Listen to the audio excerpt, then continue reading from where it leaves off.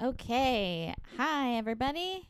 Hello, I'm John, And I'm Ann. and this is John and Ann's Wrestling Podcast.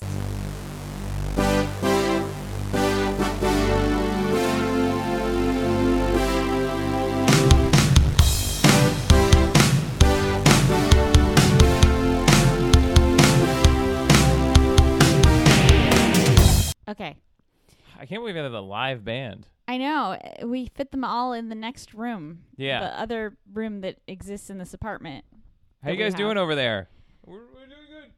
Oh, yeah, see? You're still on camera when you did the Uh, voice. So people could see that you're they, lying. They don't like to talk, so it's a thing we have worked out. They only sing through their instruments. Anyway, we had quite a week. We did. We had a lot of wrestling to watch and talk about, and that's exciting for us. Yeah, and I did it without issue. I did it without issue. No, I wasn't. Did I have issue? No, you were no, making no. fun of I was yourself. making fun of how much wrestling I watched in a single day. Oh, yeah. No, it was not an insult to you. In fact, it was a compliment. Okay. I watched in one day AEW Rampage, the entirety of WWE Money in the Bank, and AEW Collision. Yeah. And we still went out and had a nice dinner together. Yeah, at which we talked about wrestling. Only slightly. Like half the time. It was top Well, I of mean, mind. what else are you going to talk about if that's what you do all day? You know, I'm not criticizing you. I'm just saying, it's If the that's thing what that you do all day. If that's what you do all day. If that's what you did, then... I've become my mother. I'm saying really intensely critical things in a nice, matter-of-fact way. So far, I don't know that I'm channeling either one of my parents. Actually, I shouldn't say my mom. It's probably more my dad. Well, anyway, it was a heck of a couple of shows. And the week before that, we had a whole other ass pay-per-view. AEW, NJPW, Forbidden Door. Yeah, we watched Forbidden Door. We had people over. So We did. We had so a whole- I had to stay up the whole time. Yeah, exactly. Anne had to watch the whole show. And she did. Because She did a otherwise it great would have been job. weird. I don't want to be the person who's like, hey, guests, I'm going to bed. Yeah. So I had to stay up past 11 o'clock, Yeah. which I hate doing. I know. Usually you're off to bed by like 9:30 I or hate being up past 11. Yeah. Sometimes I accidentally stay up that late because I'm like on my phone or something, and I'm so mad when I realize it because it's like, this is how I've become my father. It's like after 11 o'clock, the diminishing returns of your life begin. Like once you're awake and it's 11 p.m., you are becoming more tired when you wake up as the time clicks by. It's true. And you're not like, you're not writing it like Richard III or something. You're like just probably No. on TikTok or whatever. Richard the Fourth at best. It's like, anything that I'm doing after 11 o'clock is not good for me. So I get upset.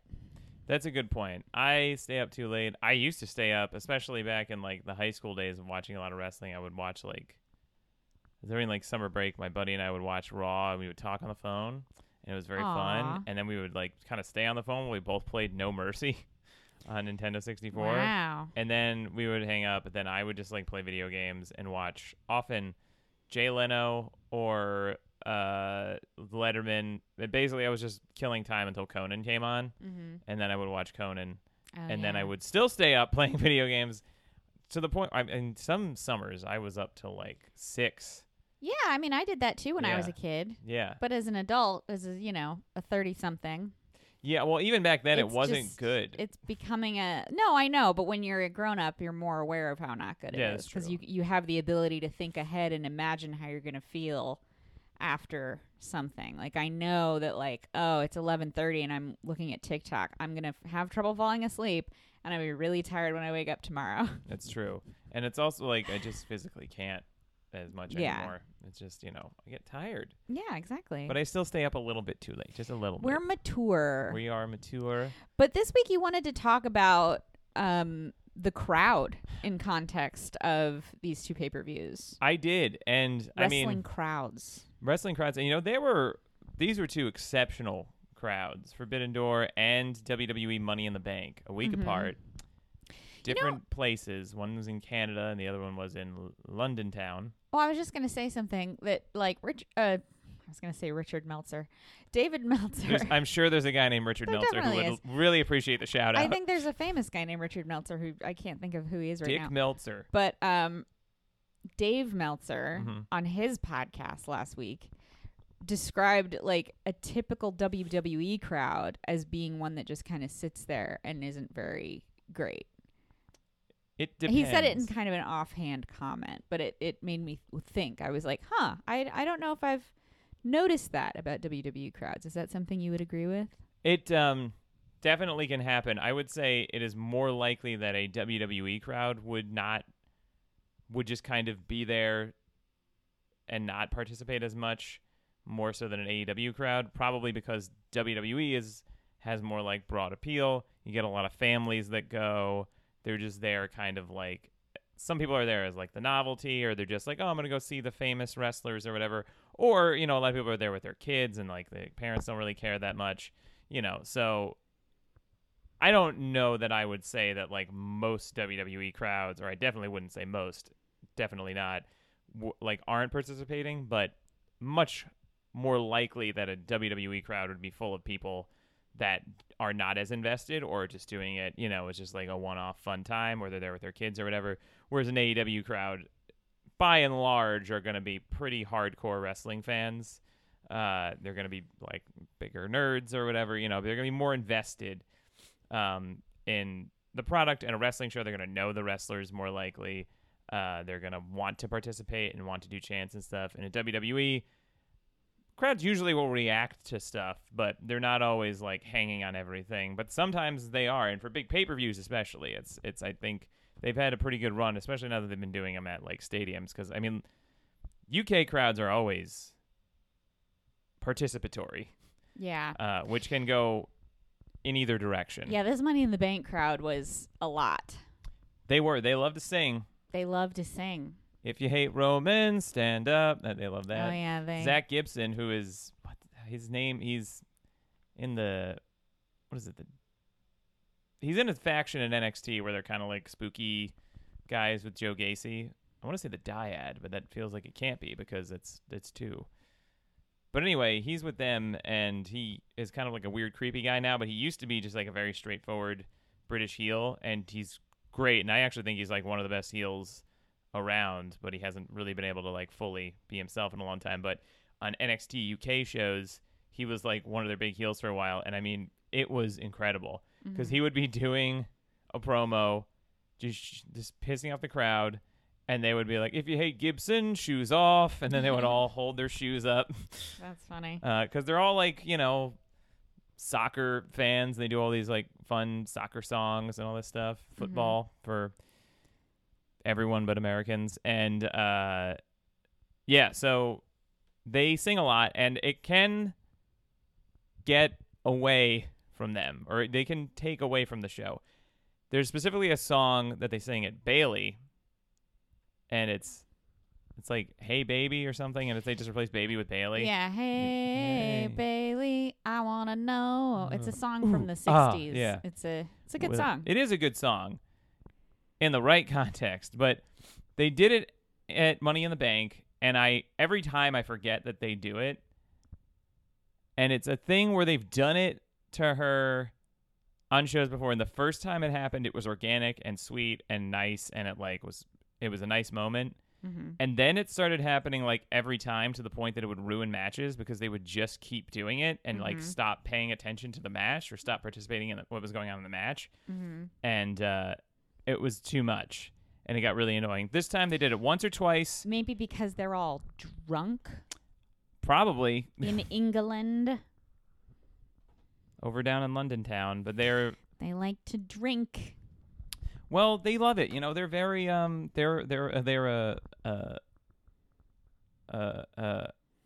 people of libations. I don't know. I couldn't think of. I'm just joshing you, Mm-hmm. which is American for joking. Yeah, it's taking the piss. Yeah, I'm taking a piss right now. Yeah. Oh God. What? God, stop. Stop.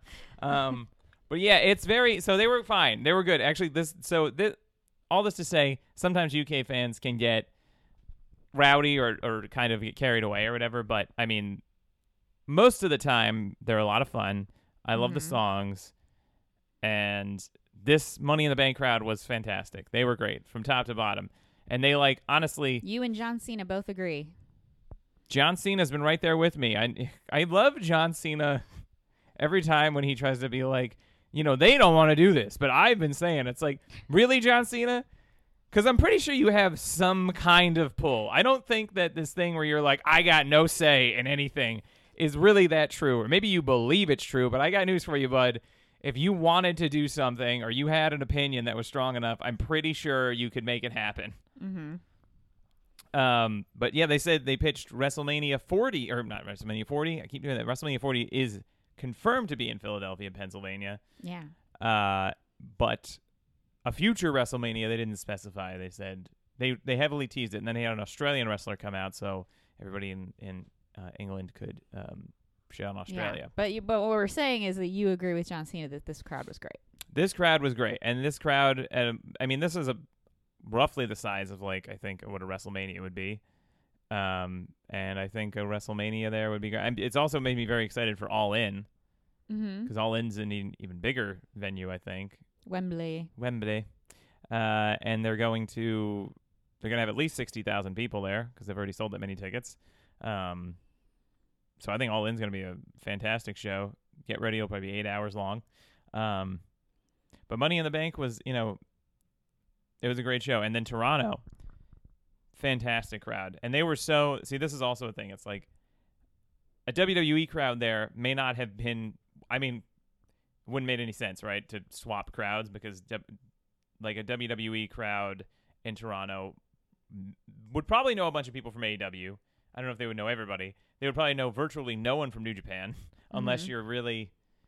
It depends. There's definitely people that are very hardcore into wrestling that watch WWE. I watch WWE. It's not like I'm never watching it, but I would say probably the majority of a WWE audience doesn't know Hiroshi Tanahashi or Sonata or even Okada. They don't probably know a lot of these guys because it's kind of hard to watch New Japan, or you really have to seek it out. Yeah. So anyway, they're very. I wasn't sure if you were about to say something. No. I was waiting for you to finish your point about the crowds. So the crowds really enhance shows is basically what I'm saying, and a crowd can make a show go in one direction or the other. So a really hot crowd that's very participatory can make something feel super important. So the Money in the Bank main event, Roman Reigns, the Bloodline Civil War, Roman Reigns and Solo Sikoa versus the Usos. Very good match, a lot of emotion and everything. The story, obviously, super well crafted. Big deal. I was jumping out of my seat for Jey Uso pinning Roman Reigns, which about halfway through I realized that's got to be what this is, right? Because if Roman wins, whatever. He was the first person to pin Roman Reigns, I think. In 2013, they said. 2019. Or no, he was maybe the first. Oh, yeah, sorry. He was the first person, yes, because the Shield, Dean Ambrose, now Jon Moxley, in AEW, Seth Rollins, now Seth freaking Rollins, he uses his full name, and Roman Reigns were the Shield for a year or more. They were, or around a year, a long time. They were undefeated as a trio. And the first team to beat them on a random SmackDown episode were Christian Cage, and the Usos. And I guess Jey was pinned Roman because Roman was kind of not, he wasn't the leader of the Shield. There wasn't really a leader, but he was the least experienced guy. So it was, and it makes sense because the Usos are a team. They treat each other as equals. And Roman is a manipulator, and he's not as experienced as a tag team, or even as a wrestler. They've been wrestling longer than him.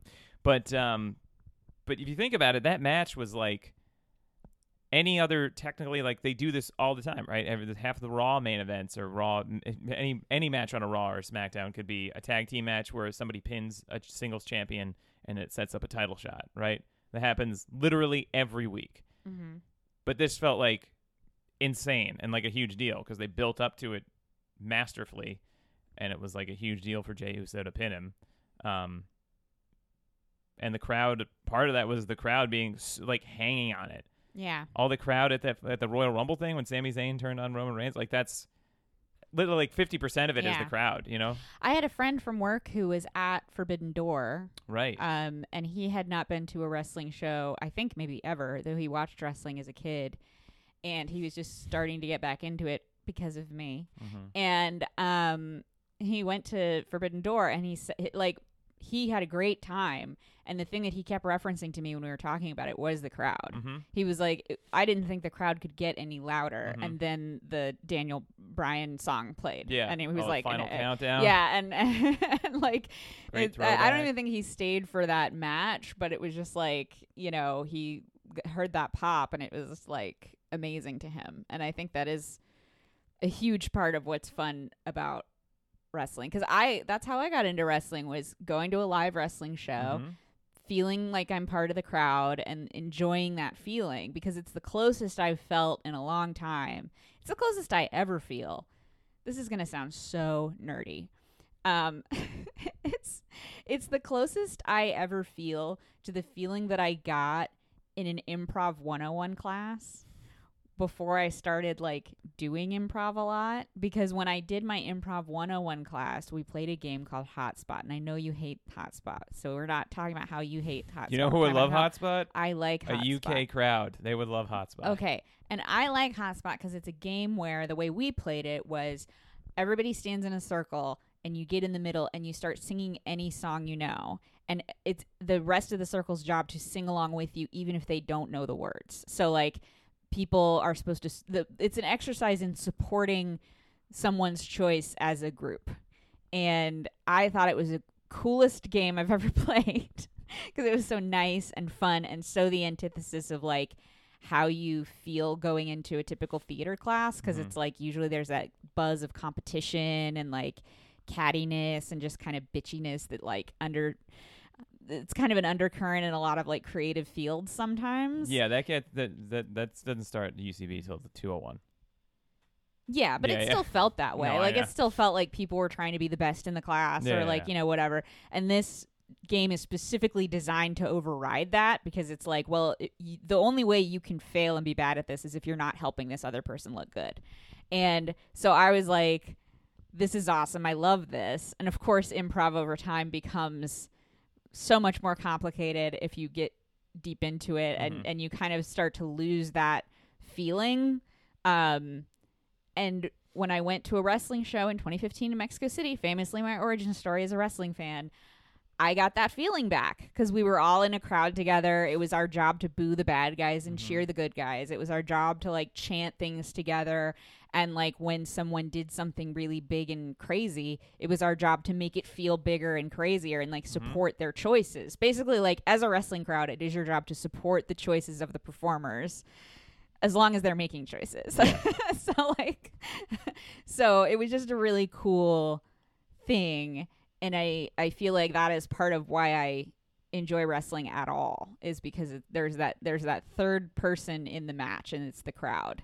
I mean, it's true. It's like a comedy show, or even like even. I mean, I think it's even more intense than a comedy show, because a comedy show, it's like you're expected to laugh, but you don't feel like you have to laugh super loud. Like I don't sit at a comedy show. I mean, I do kind of, because I used to be a comedian, but like I think normal audiences don't feel like, oh, I need to laugh really loudly at this joke to show how much I like it. It's just an instinctual reaction. Whereas I feel like in a wrestling crowd, there is a sense of, I need to react really big to this to be like, to create this. It's true, yeah. This environment in which this work becomes great.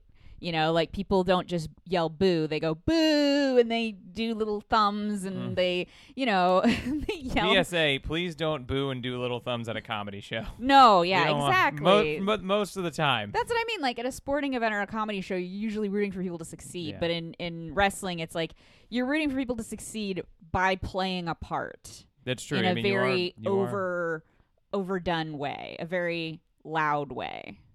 I can't think of the word I wanted to use, but like exaggerated way. It's true. Because I think the best thing I ever read about wrestling was that it's a parody of sports, And so I feel like when you're in a wrestling crowd, you're kind of playing the part of a parody of a sports fan. Yeah. Like, I've even noticed you do it. Like, you sit there and you'll be like, come on. Oh, I do it. And you'll You didn't need to do that. It's disgusting. You do that so Absolutely disgusting. It's so funny. Yeah. But it's like a lot of people do that. Some people just sit there and fall asleep or whatever, which is always weird to me. But like a lot of people do that. They sit there and they go, "Oh, come on, ref, get control of the thing." You know, Yeah. like they know that it's all Yeah. scripted, but they'll still do that because they know that that's what makes it great. It's also fun to watch, like, if you go back and watch, like, 80s wrestling or something. Like, because 80s WWF crowds, it's just a constant just cheers but like it's just raucous energy the whole time. Yeah. There's no like now we chant this or we react like precisely at this moment to this precise thing. It's very like, and a lot of those matches were like very, it would be a lot of downtime and then there'd be like a big moment. And now there's like a lot of matches these days, like a lot more is happening, and it is like it's really interesting that it's evolved with the crowd. Like the crowd has evolved with it. It's like this this union of evolution where the wrestling style has changed and the crowd reactions have changed along with it, but they've also changed because of in reaction to each other. It's very interesting because an old WWF crowd, like also like it wasn't, I'm sure most of them knew, but it wasn't accepted that it was scripted. So they're just reacting like, at a general sports thing. There's like chants sometimes at a football game or whatever, but it's a lot of just like, feels more just like a regular football crowd or something. Yeah. And it's just, and also matches would just end. Like there wouldn't be this whole big like lead up to, I mean, sometimes there would be, but a lot of times matches would just end on something you wouldn't even think was like, now it had to be like this big finish or a very noticeable thing. We're all going to, chant 1, 2, 3, like Kenny Omega versus Will Ospreay is like, if you did that match, and I love thinking about this. If you did something like that match, in like Madison Square Garden in 1982, everybody would have an aneurysm. There would be blood pouring out of their nose. Like people couldn't even process a match like that back then, just because like it just didn't happen. Well, it would they just were be making like references to things, and they were doing all kinds of stuff that was building on years and decades of. But even just like the amount of things that they're doing, the amount of spots that they're doing, yes, the callbacks, like the rhythms of it, like how, the craziness of the moves and how violent it was, and like that match had some of the best near falls I've ever seen. Yeah, that was a really exciting match. It was. I have a question for you, and I hope this doesn't make people sad to think about, but given our age, we're far too young to have seen a lot of those 80s matches live. Far too young. Far too young. Impossible. We weren't even born until... No. Well, So the only way we see those matches is by watching them on the WWE platform. Do you think there's ever been a little bit of manipulation for some of that sound? Because I know for instance, like... they took out all the music from a lot of the older WrestleManias because they don't have the licensing for it anymore. Or they don't want to pay for the licensing of it. So, like, I know that, like, some of those old WrestleManias, the music is different now because they've changed it. Do you think that they ever did the old comedy special trick of piping in cheers at certain points to kind of goose it? They can do that? To goose it. They can goose they your comedy? they goose comedy specials all the time. Can they goose like a 5-minute like JFL submission tape? Yeah. Okay. Of course. All right, great. We live in the time of AI and deepfakes. Okay, great. You can goose anything you want. I'm gonna cannot wait to send JFL a complete AI. Like, there actually is a guy on TikTok who does that, and it's so weird. He has these like stand-up videos. Oh yeah, I've seen those. Where it's like clearly not it's in just front like, of anybody. It's just like a wall here, and then he does fake crowd. Yeah. But I also want like me to be AI. Like I want a deep fake. Yeah. No, those are bizarre. That depressed me in a way that was like, it truly felt like almost apocalyptically crazy. It was. Yeah. If you're the guy doing those videos and you see this, like just stop or You're giving reach. us all an existential crisis. Yeah, man, for real. Like, either stop doing it and then like reach out if you need anybody. Like, Yeah. I'm happy to talk. Yeah. I can or recommend some open mics or admit something. you're doing some kind of challenging performance art, maybe. Yeah, that's 'Cause that cool. would be interesting. Spin the gimmick, you know? Spin the Make the gimmick. gimmick work, brother. You know, yeah, you can work, do it. Work the gimmick. Don't let the Yeah. gimmick work you. Don't work yourself into a shoot. Yeah. These are Actually, all you're wrestling. shooting yourself into a work, I think is what's happening. Yeah. Anyway, but do you think that's possible? it's definitely possible, and they definitely do it. I mean, they used to do it. They still do it now, like on current shows. They sometimes pipe in stuff. But for the most part, I don't think that they do in those old shows because it was crazy popular back then. Mhm. Like the Hulkamania era, the 80s, and like it was as popular, one of its most popular periods of all time. Mm-hmm. So I don't think they really need to. I mean, and you can also kind of tell when they do that because sometimes they'll dub in like a new ring announcement or they'll dub in the music and then you can hear that it's like general crowd noise and it's like you can usually tell when they do it. Yeah, sometimes because I have watched older stuff where I'm listening and I'm like, the crowd doesn't sound like natural here. It sounds like a stock noise, crowd Yeah, noise. but I think that's just how those crowds sounded sometimes. I mean, I believe you. I Yeah. just think it's a funny thing to be like, yeah, no, they just sound like stock crowds because that's how old crowds sound. That's what the 80s crowds were like. They weren't like Yeah. they weren't like wrestling nerds that were like there was no internet. We weren't all like, Yeah, oh, they we're gonna didn't- chant "Fight Forever" now. You know, they it was didn't just know about cheering other than to sound like a stock crowd. Yeah. yeah. They only knew baseball and Yeah. football, and they like when things happen. In the olden times. Yeah, the 1980s.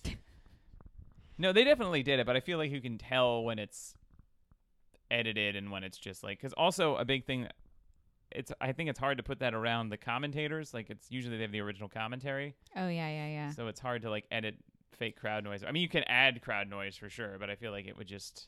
Mm-hmm. I feel like you can usually tell because usually what it is like you'll I don't know. There's like times when they'll edit in like a different ring announcer or something, and you just it sounds like a video game. Yeah. I get what you mean. I get what you mean. But yeah, that was Anyway, something to keep in mind, folks. yeah. But Forbidden Door, Sometimes they work us in ways we don't even know they're working us. that's true. We're always being worked. Mhm. Forbidden Door, fantastic show, highly recommended. And then Money in the Bank, also a great show. You know, I think we were talking about some of the things that happened at Money in the Bank that were maybe like kind of dumb or whatever, like the Rhea Ripley stuff. It's just that when I'm like praising WWE, I think a lot of it is like not so much that I think they're above notes or I don't want to give notes or I don't agree with notes. And it's just I'm marveling at how consistently their shows have made sense. And like for the shows to have made sense this many times in a row without like anything stupid and like you can tell by the crowd reactions being what they are. And I mean, also all their business is up everywhere. Like they're selling tickets like crazy. People, I mean, I don't know about pay-per-views, but like whatever, everything's up. Ratings are up to a confusing level, right? Yeah, Raw broke records last week for reasons no one understands. Because the show is better. It's not insulting its audience. And it's like it's not depressing to watch. I still advocate only watching the pay-per-views. SmackDown is fun sometimes, but the way to watch WWE, I think, is just to watch the pay-per-views. They've been on a great run of pay-per-views since at least Royal Rumble. And even if they're not like to my taste, if I'm going to compare them, I would say I would probably prefer Forbidden Door. I mean, Forbidden Door is also a huge show for AEW. It's like a WrestleMania type show. So, but Money in the Bank was also great, and I think Money in the Bank is probably equally great in just like slightly different ways. I mean that. Yeah.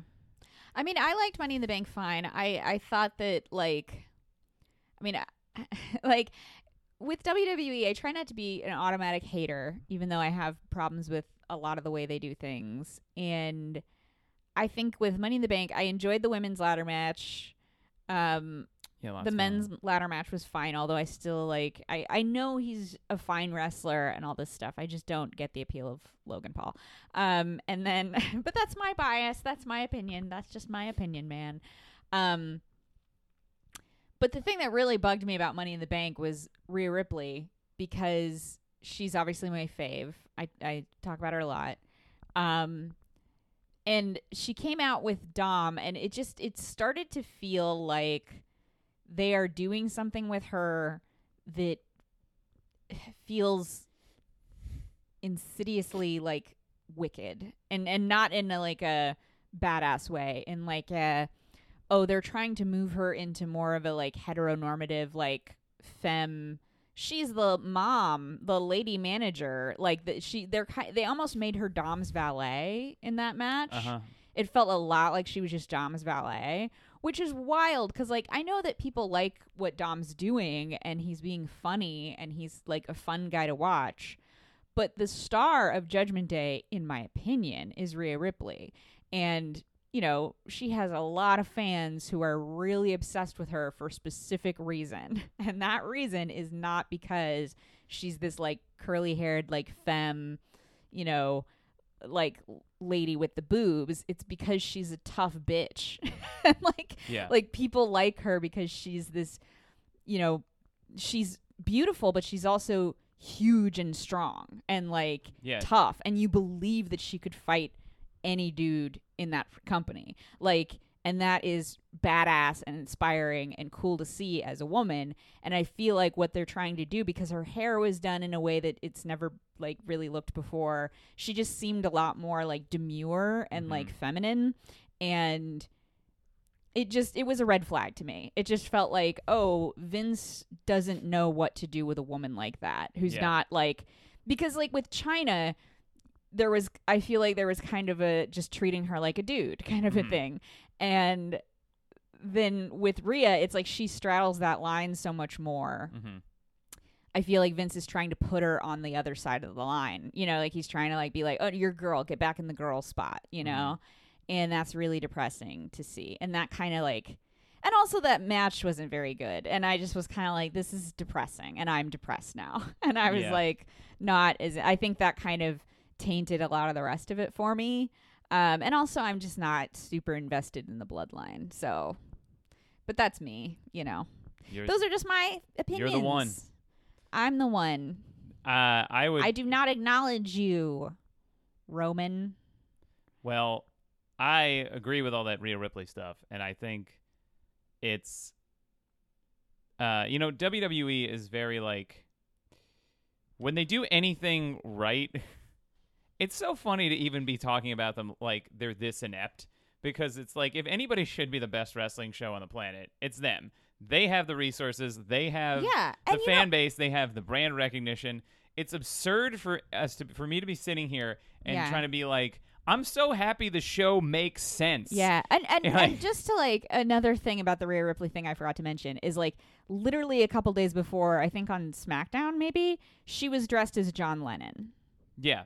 Because she's with Judgment Day. It's a 4-person group. And she dressed as John Lennon, a man who is like ostensibly like the most famous Beatle. So it's like, so, you know, to go from that to like almost beauty pageant looking hair. I mean, they did braids that made it seem kind of like tough, but like it just feels like she's being kind of pushed into it. It was giving, they pushed her into a more feminine like look. I think there's so much going on here. I agree with everything you said, and I don't want to blame Dom, because Dom is just doing what he's, you know, I mean, not he's grown his up in decision. it. I don't think he's the one to like challenge. Yeah, anything. I don't think, like, I don't want to blame him for this space, even though a lot of it, some of it has to do with him. I mean, Dom is such an interesting case, because he's like, definitely should have gone through like NXT. He definitely should have gone through like a lot more than he did. To have just immediately debuted on the WWE main roster and stayed there is crazy. He's definitely held his own, and he's grown a lot. And I mean, he's over, and he's gotten these reactions, and the match he had with Rey Mysterio at WrestleMania was great. And then I think we got a little carried away. Like, I think part of the appeal of Dom, first of all, a lot of that was very like related to that story. And he's still good. I'm not like trying to be like Dom's very impressive that he's come this far and he's done this much. But I think we might be getting a little bit carried away with how far and fast to push Dom. Yeah. I think a lot of he was her sidekick. Yeah. I remember watching randomly WWE and being like a year ago, it was depressing. You know what I mean? Like, it was straight up depressing. Last year's Money in the Bank was one of the saddest shows I've ever watched. It was just like, it felt like nobody was invested. Yeah. Like, from the crowd or the wrestlers, you know what I mean? And it was like, and I'm sure they were, but it just was like, I don't know. I've seen WWE go through a lot of huge spikes and big pitfalls, but it's been much more alive in the past few months. Yeah. And I worry that Vince McMahon coming back is going to make it. Or has been. Yeah, and it definitely has been, 100%. But the thing about... But you're right. Like, he was her sidekick. He was and her... the only thing that would have made sense in that Cody... Like Dom, because Cody is so far above Dom in terms of like obvious wrestling skill. That match is already a joke, unless the reason Ripley's ringside is because she's gonna step in and beat up Cody. Yeah, I mean, you know, she and that been, didn't happen, and it was she should have been cheating for him like crazy. Yeah, So a couple things, right? So I randomly watched like a Raw or whatever, Judgment Day like a year ago or something. Rhea Ripley, I'm just watching it, and I already liked Rhea Ripley anyway, but it wasn't like I hadn't seen her in a while. And I was like, oh, she's like the star. Yeah. She's the most over. She's the most committed. She's like making this She's exciting happen. to watch. She's exciting to see. And if she was a guy, I think she would have been made like the leader and the focal point. And then so Triple H, I think, was making her the star. Yeah. And I'm not trying to like come down on anybody else. I love Finn Balor. I think Finn Balor is great. I think he's him and both of his NXT runs were great. His last NXT run where he was a heel was phenomenal. Everything he did was great. All his matches were great. His character work was great. His thing with this Seth Rollins feud was fantastic. His acting was great. Everything, like, I believed he could win a match that there was no way he was going to win. I love Finn. And he was great. And Damian Priest has stepped up in a way that is, like, so commendable. That Bad Bunny match was, like, one of the best matches of the year. I mean, it was great. His selling in that match was great. Damian Priest is Judgment Day on the whole fantastic. Is a great faction full of great performers. Yes. And even Dom also is like, but I feel like we're getting carried away with Dom to the point that like we're forgetting that he is her sidekick, and a lot of the appeal is that he's a little Weasley sidekick guy who's like kind of in over his head all the time. Yeah, and mommy has to come and bail him out. Yes. That's like the whole thing. And she has like not been defending that title. She has not been doing anything with that title. No offense to Natalya, but Natalya is not going to be a threat.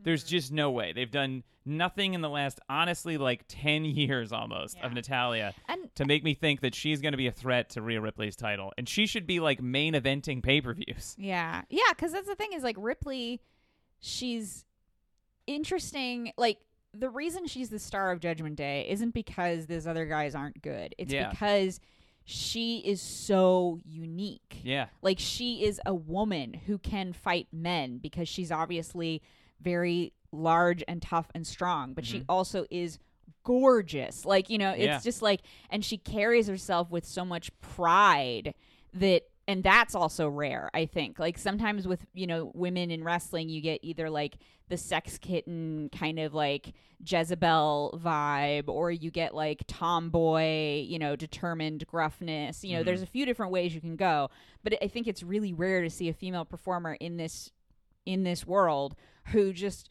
when she walks, you know, her shoulders are back, her chin is up. She looks at people like she's better than them in a calm way. You know, she's not manic or you know, going, yeah, you know, she's literally just like, I can kill you and I know I can kill you. Yeah. Like, you know, like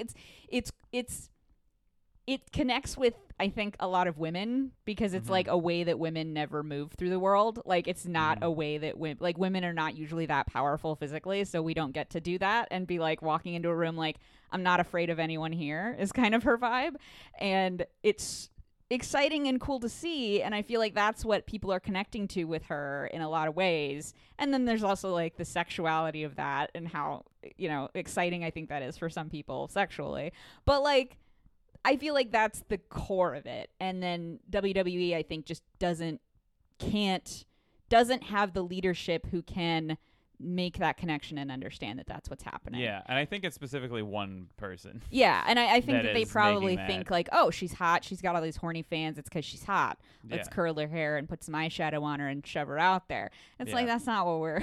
that's not at all what we're into. I mean, it's also just, it's mostly this just doesn't feel like it's her decision to do it. I know. If it was her decision to do it, it would be, I guess, a different thing. But it's like, it just doesn't seem, because she also doesn't necessarily, like, she is very feminine in a lot of ways, but she doesn't, like, adhere strictly to the gender binary. Right. When you see her she's- out of costume, yes. she's usually dressed very, like, tomboyish. Yeah. in a way that's cool. And she's still like, this is the thing, is like, she's still gorgeous, you Yeah. know, like she's just like a person who can do that. And it's so cool to see. And it's really disheartening that she's, especially when they want to tout that they, you know, do all this stuff for women's wrestling. It's weird that they got to a point where like women were main eventing pay-per-views, and it was very like, it really felt like things were on the rise there, and they were like going to be, and then it just kind of has like slid back so much. And it's, I don't know, it's just very, you know what I worry it is? And I feel like I've talked about this a little bit before, but like we have a friend, we both know somebody who used to work in censorship for networks. And she once told me that like it was always very dependent on like what administration was in the White House as to what you could get away with on network TV, because, you know, political movements move through the culture and certain things become more okay than others. And right now there is a big socially conservative movement. I mean, Bud Light was a sponsor at Money in the Bank, which Bud Light right now is trying really hard to like overcome the image that they like trans people, because you can't do that right now. You know, like it's like a huge spicy thing to let a trans person make an Instagram video about your beer. So like, so I feel like they're caught up, like WWE is inevitably going to get caught up in that wave of anti-LGBTQ, like gender normative roles where the women are small and weak and there to be pretty and dance around, and the men are big and tough and meaty and not sensitive. And like I just feel like that's the gravity that pulls them and is going to get worse pulling them as like more of these laws get passed and more of this like online stuff gets worse. And so that's part of another reason why it makes me sad. Yeah, I mean, all of that stuff is very sad.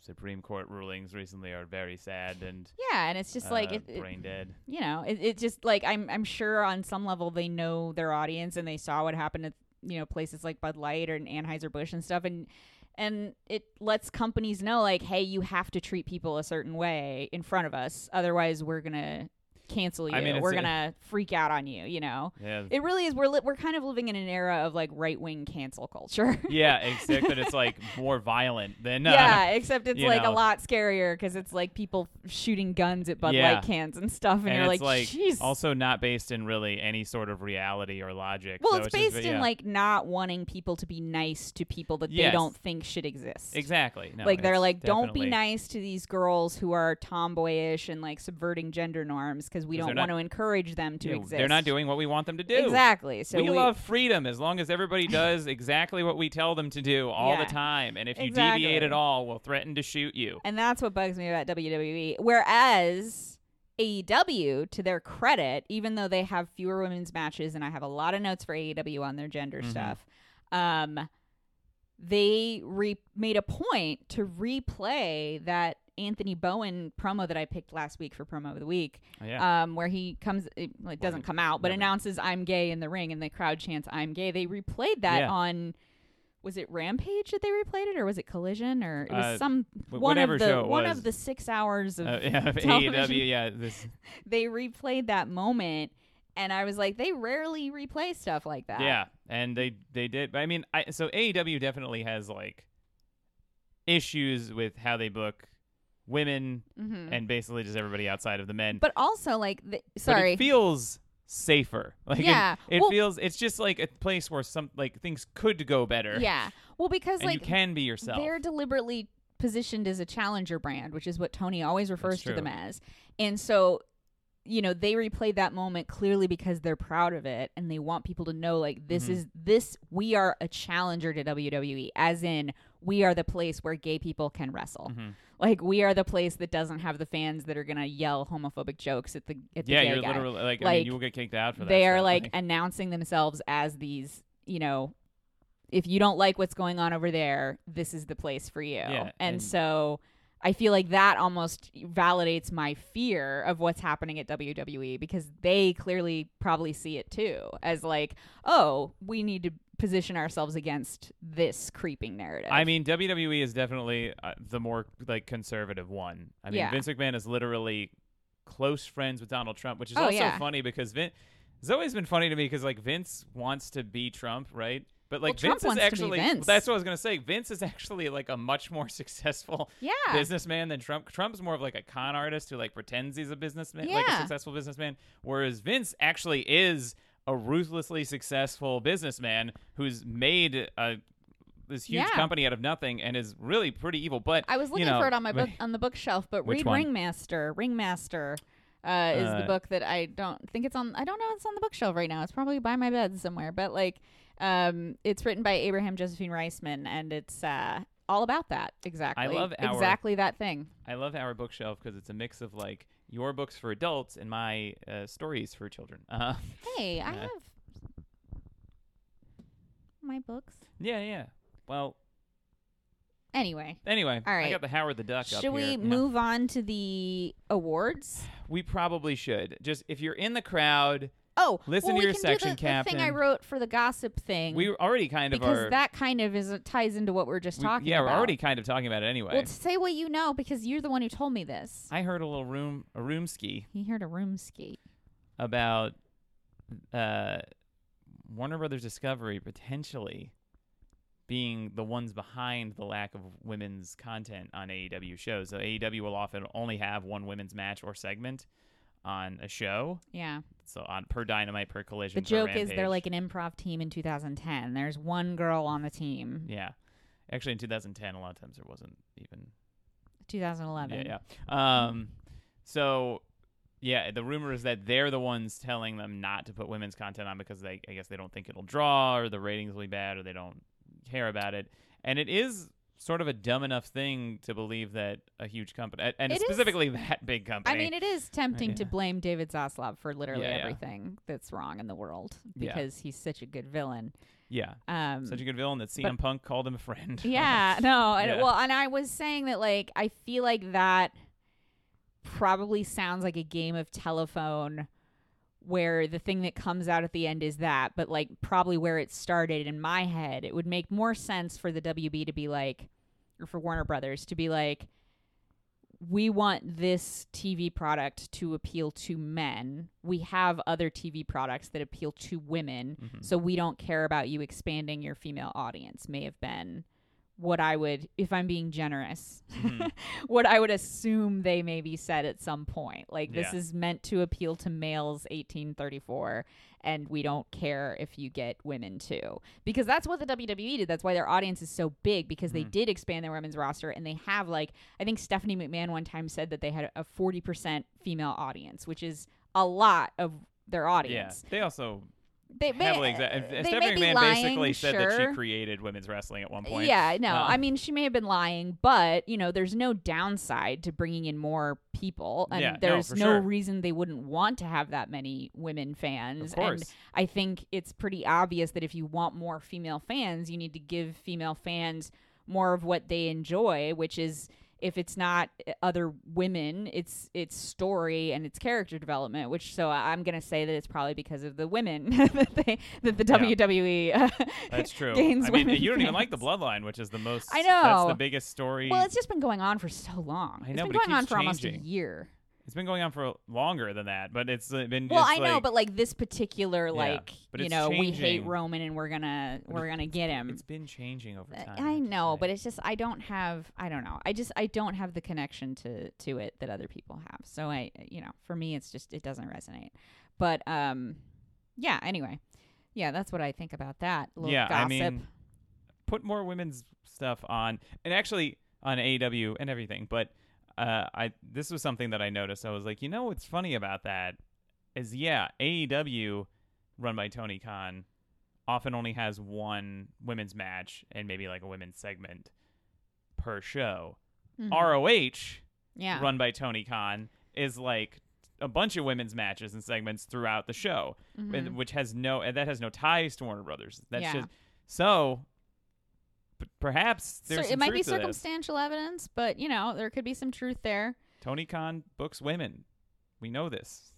We have That's a evidence. spicy statement. That's Tony Khan will pay for his crimes. yeah. Just kidding. We love you, Tony. We love you, Tony. Thank you, all right, Tony. so let's do the awards. All right, so Promo of the week. promo of the week. I picked Hamilton, Ontario's own Ethan Page. It was a good one. All ego Ethan Page. Very surprising. Not that he could do a promo. I already knew he was a great talker, a great performer, but I just didn't expect that. You know, we knew MJF was coming out to do something. I figured it would be a squash match because they didn't announce an opponent. Came out, super squash match. I was like, he's going to do something else. And it led to Ethan Page coming out and doing a great fired up promo. One of the guys in the company that can hold his own with MJF, and they had a great little world title match. Best part of the promo was Ethan Page ratting on his wife, saying that she's upset that he hasn't gotten a push. And we were just having a lot of fun imagining her being like, look, I'm not mad. I just didn't realize you were going to say that on TV. And I know next time I see Tony, it's going to be like really awkward that I have to, because now he knows I was like talking shit. And it's just like, I wish you would run that by me. And so that was great. Yeah. Okay. So my pick is MJF because I'm such a mark for MJF. Jacob Friedman. But this week, I was about to correct you, and then I realized you're doing a joke. Yeah. This week, he has been doing some really fun stuff that I love from wrestlers, which is like in-ring promos are cool. They're often the best ones. But I like what he's been doing this week because he's been taking it out of the ring and bringing it into like the rest of the world, where he's been doing these tweets where he gets mad at Tony for making him wrestle every week because it takes him away from his cat. He's posting photos of his cat and putting words next to her like, come home, daddy, I'm so sad. Like, you know, like it's really, really funny. And then on top of that, he called into Adam Cole's Twitch stream the other night and was just like, he's doing this thing where he's acting like he's really desperate to be Adam Cole's bestie because they've been assigned to each other for this tag team tournament. And I just love that he is a man who understands what works, understands that like, oh, I'll post a photo of my cat and this is like a silly, whiny thing that people are going to go nuts for on the internet because people love cats. And it's also just so silly. It's in character too. He's like, because he doesn't want to wrestle. Exactly. It's in character. It's silly. It's for the internet. And it's a heel move. He's doing every dirty trick he can think of to get out of it. And he's also, with the phone call to Adam Cole, like he sounds so desperate and it's kind of like you almost feel bad for him when he's talking to Adam Cole. Because, again, this is a man who like isn't afraid to humiliate himself. Yeah. In the tradition of guys like John Cena, who are like great stars because they, you know, as much as their persona might be, I'm the best, I'm the coolest, it really comes down to, are you willing to look like a dork? John Cena is willing to do that in TV shows and movies. I cannot stress enough that I watched a full decade of WWE where there was not a single percentage of John Cena looking at all bad. Yeah, was. I agree, but I'm just saying, like, I think that really says a lot about the kind of performer MJF is, and that he's willing to be the kind of heel that also just looks like a dickhead sometimes. Yeah. Or looks pathetic, shall we say.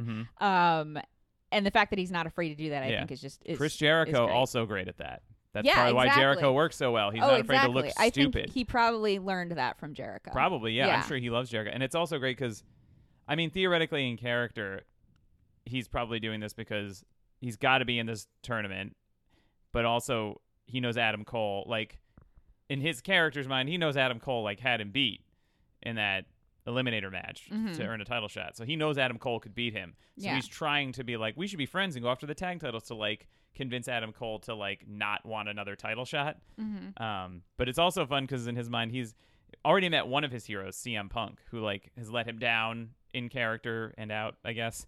And then now he's met another one of his heroes, Adam Cole, and he has a chance to like, maybe this one will go better, you know? Yeah. It's kind of like sweet, even though you imagine there's those like Machiavellian motives behind it that makes sense for his character. It's also just kind of like, oh, MJF wants a friend. He does. You know? Although Dave Meltzer on his podcast last week was like, nobody's going to tell MJF that, you know, Adam Cole is like not, you know, going to be his friend. Like, isn't there anyone who wants to suck up to the champ or whatever? It's like, no. You do it, Dave. Yeah. Call him. Doesn't he have any friends? MJF has no friends? Oh my God, I would love if Meltzer was somebody's manager. Oh, that'd be great. But yeah, it's a great thing. All right, match of the week. You know, so many great matches that we Yeah. can choose from. You know, yet Forbidden Door we hadn't talked about. You know, Mhm. Kenny Omega versus Will Ospreay, one of the greatest matches of all time. I mean, Bryan Danielson and Kazuchika Okada, just even for Danielson broke his arm and they still had a fantastic match. International title match at Forbidden Door. Then he got Money in the Bank. He got the ladder matches. Mhm. You got the Bloodline, where main event Jey Uso finally pins Roman Reigns, probably setting up a SummerSlam title match for him. All great stuff. Roman cracking at the seams, breaking apart, whatever. You know, but I think there was a match promoted by, you know, upstart promotion, Extremely Serious Wrestling, where Crackers, the Luchador Phoenix, and all natural Justin Rhodes challenged the, you know, dynasty team Yeah. of Cool Romance, Adam Coolheel and Captain Romance, who had been the XSW Tag Team Champions for, I mean, Yeah. years at this point. And, you you know- know, could Crackers trust Rhodes? Could Yeah. Rhodes change? And he did, and they won the XSW Tag Team Championships. I saw that match. I didn't know. I don't know where you were during it, but I was there in the crowd. Yeah, I was in the back. Um, I was, you know, I was in the I back was of the crowd. honestly You know. a little disgusted by Justin Rhodes. Uh, You know, he came really close to betraying his friend for a bag of Cheetos. Well, addiction is a difficult thing to deal with. And sometimes I think it's actually pretty impressive that he was able to stare it right in the face and make the conscious decision not to do it. That's true. That's true. Although, you know, the thing is, these redeemed heels, I just don't know how much I trust them. It's like the MJF Adam Cole thing. It's like, how do you know he's not just doing this because he thinks the Luchador Parrot could beat him? First of all, he's a phoenix because he died and came back. So he's not a parrot anymore. Yeah. Well, I think Justin Rhodes is he did a great job. It was a great match, though. I'm agreeing with you. It's a great match. Yeah, and there was. I'm just saying, I don't know how much Crackers can trust this Justin Rhodes. Well, he's guy. gonna have to. I guess he's just gonna have to keep on keeping on. He's Yeah. just gonna have to keep going out there and Mm-hmm. proving himself over and over again. It's just one day at a time. Yeah. Also, you know, shout out to everybody in the match. Shout out to Cool Romance, who then broke up at the end of the night. Adam Coolheel finally Yeah. broke away from Captain Romance's cheating ways, and you know, we'll see where that goes. I could smell a feud there. Yeah. And to referee Devin for taking a health kick to the face. Yeah. And That looked rough. and getting back in there at the end. So Yeah. XSW will have another show. They'll have another show soon. Yeah. And also, you know, check out Desperado versus Willie Mack from ROH. Yeah, that was a good one. Okay, mine is a match that didn't happen this week anywhere but on the Pro Wrestling Potluck, hosted by our friend, the mean Scotland Green. Mr. Green Mist on Twitch. Mr. Green Mist on Twitch. He played a match. I don't know what year it's from, but it was one of the best matches I have ever seen in my life, and I was so happy about it. It was Masha Slamovich and Allie Katch, two women wrestlers who are independent wrestlers. And they were, I actually don't know that that's the name of I can see you Googling it. That's a name I made up. I'm sure this will come. Okay. Oh yeah, there it is. Yeah, Beyond Wrestling. It looks like It was a Beyond 2021. Wrestling match, and it was happening on the beach. And what happened in the match was that Masha Slamovich is from Russia. She brought borscht to feed people, and she wanted Allie Katch to try some of the borscht. Borscht. Allie Katch tries it, doesn't like it, spits it out. She's disrespectful. So then they have a match. I don't know that's why they had the match, but they had to have a match. And they end up at one point fighting in the ocean because this is on the beach. And they leave the ring and they go in the water.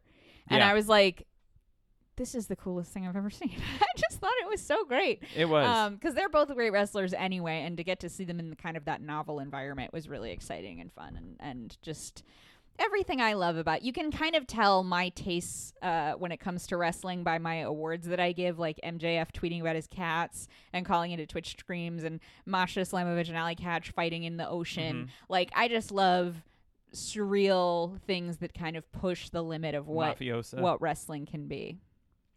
Mafiosa? Yeah, that was wasn't that lady's name? Though she was in the Mafia. And she was on yeah, Dark yeah. Mm-hmm. Once, yeah. Megasis? is another wrestler Yeah. that I like. Anyway, outfit of the week. I picked Butch from Money in the He Bank. looked like a Spice Girl. Pete Dunne. Yeah, because Liv Morgan was dressed in a Union Jack outfit, and Yeah. so the commentator said she was dressed like a Spice Girl, just basically because she was a woman wearing Yeah, British wearing a stuff, Union I Jack. guess. And Butch also was dressed in sort of a UK inspired thing. He was also wearing like a Union Jack thing, wasn't he? Well, he was wearing, it was like Union Jack colors, which are also American Oh, flag yeah. colors, red, white, and blue. But the layout of his singlet looked like what I was getting was Pabst Blue Ribbon.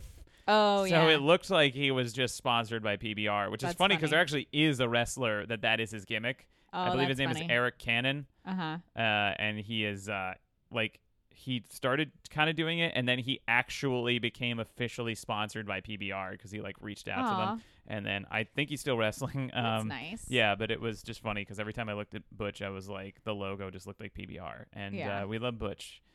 Butch is great. Change your name back to Pete Dunne. I picked a shocking new character, a shocking new wrestler who has emerged from the ether. His name is Blue Kane.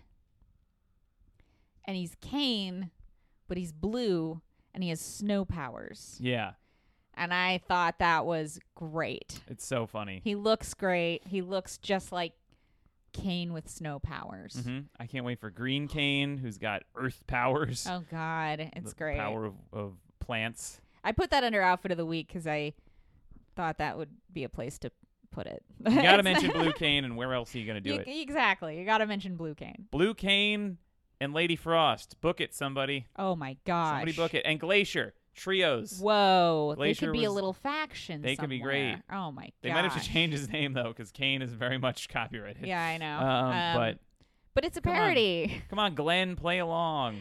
Okay. Nerd fantasy bookings. I want, and this is going off of, so look, Hiroshi Tanahashi, legend of legends, the ace of New Japan for many years, one of the greatest professional wrestlers of all time. Guy can do it all. In ring wise, he's great. He's got tons of charisma. He can lead a crowd. But you hate him. But he sucks. No, he's great. He's a legend, and he is feeling his career now, I think. And it's been in the past couple of years. It'll be like you'll see Tanahashi slow down a little bit for like tag matches and things, but then for like big main events or whatever, he'll turn it back up and he'll look fantastic. This is like this Forbidden Door weekend was kind of the first time I saw him on Collision. He looked slow and hurt, and then at Forbidden Door, he and MJF had a great match. A lot of that had to do with MJF selling for him and doing all this heel stuff. They worked a perfect match for where he's at right now. But it was kind of the first time I'd ever seen him like not really be able to pull out, and I think like a big performance. And I just think that he should probably take some time away. He's going to be in the G1 Climax tournament, which is like a month straight of wrestling matches almost every day. Or I mean, it'll be a little different because they have 4 blocks now, but it's like going to be hell on him. And I'm watching ROH. El Desperado from New Japan is one of my favorite wrestlers in the world. He's going to be wrestling. He's going to be main eventing both nights of this New Japan Strong Independence Day back-to-back pay-per-views. He's great. He's been a junior heavyweight.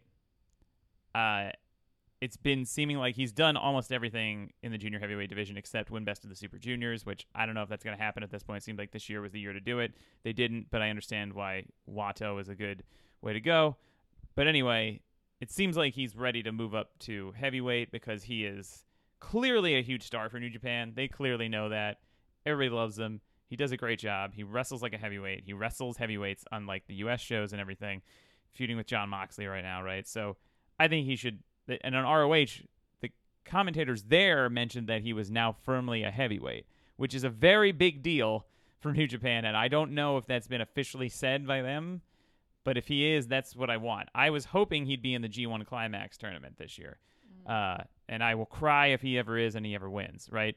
But because, again, I've said before, like, those tournaments are, like, as big of a deal in New Japan as winning the championships. So what I would like to happen here is for Tanahashi to take some time off, take some time away, don't do the G1 Climax tournament, swap in El Desperado, who's ready to go, really needs the opportunity, really, like, has earned the opportunity, and I think that would be a fantastic way to proceed. I don't think it's going to happen this year, but I would love to see it happen. And I like that your wild nerd fantasy booking is just like a logistical concern and all. Well, it's not going to happen. So I'm like, I think it would just be. I just think it's funny that you want to replace somebody. Well, I think it would be good for both people involved. Yeah, And it's funny because actually Desperado's not that much younger than Tanahashi. Tanahashi's like 46, I think. And Desperado, I think, is going to be 40 this year. So it's like, and actually. All right. There's a big difference between 40 and 46. It's true. Tanahashi at 40 looked a lot less hurt. Yeah. But just like there's a big difference between 37 and 40. That's true. And 38 and 40. And Yeah. so Satoshi Kojima at Forbidden Door, he's like 6 years. He's in his 50s. He wrestled CM Punk. Yeah. He looks great, but he wrestled like a everybody's slower body style is anyway. different. Yeah, he wrestled like kind of a slower style in Tanahashi anyway. So I guess, Yeah. but yeah. Anyway, your nerd fantasy booking? My nerd fantasy booking is I want to give Ethan Page a slot because I did like his performance a lot this week, and I wanted to kind of give him his flowers and say, good job, Ethan Page. I want to see Demi Bennett, who is Rhea Ripley. That's her real name, but if she ever came to AEW, she'd probably have to be What a great shoot name. Demi Bennett or something Demi. I do think Demi is a great name for the a wrestler. demigod. Yeah, the demigod. I would like to see them in a match because I think that would be really cool. I think he's like the kind of male wrestler that would be good with her, and yeah, I could just see it. They would work very well together. It'd be fun. A lot of promotions where that could happen. Yeah. All right. Well, that's all the time we have this week. That is. We got to go to our friend's birthday. So Yeah. we'll see you guys later. We'll see you there. Bye. Bye.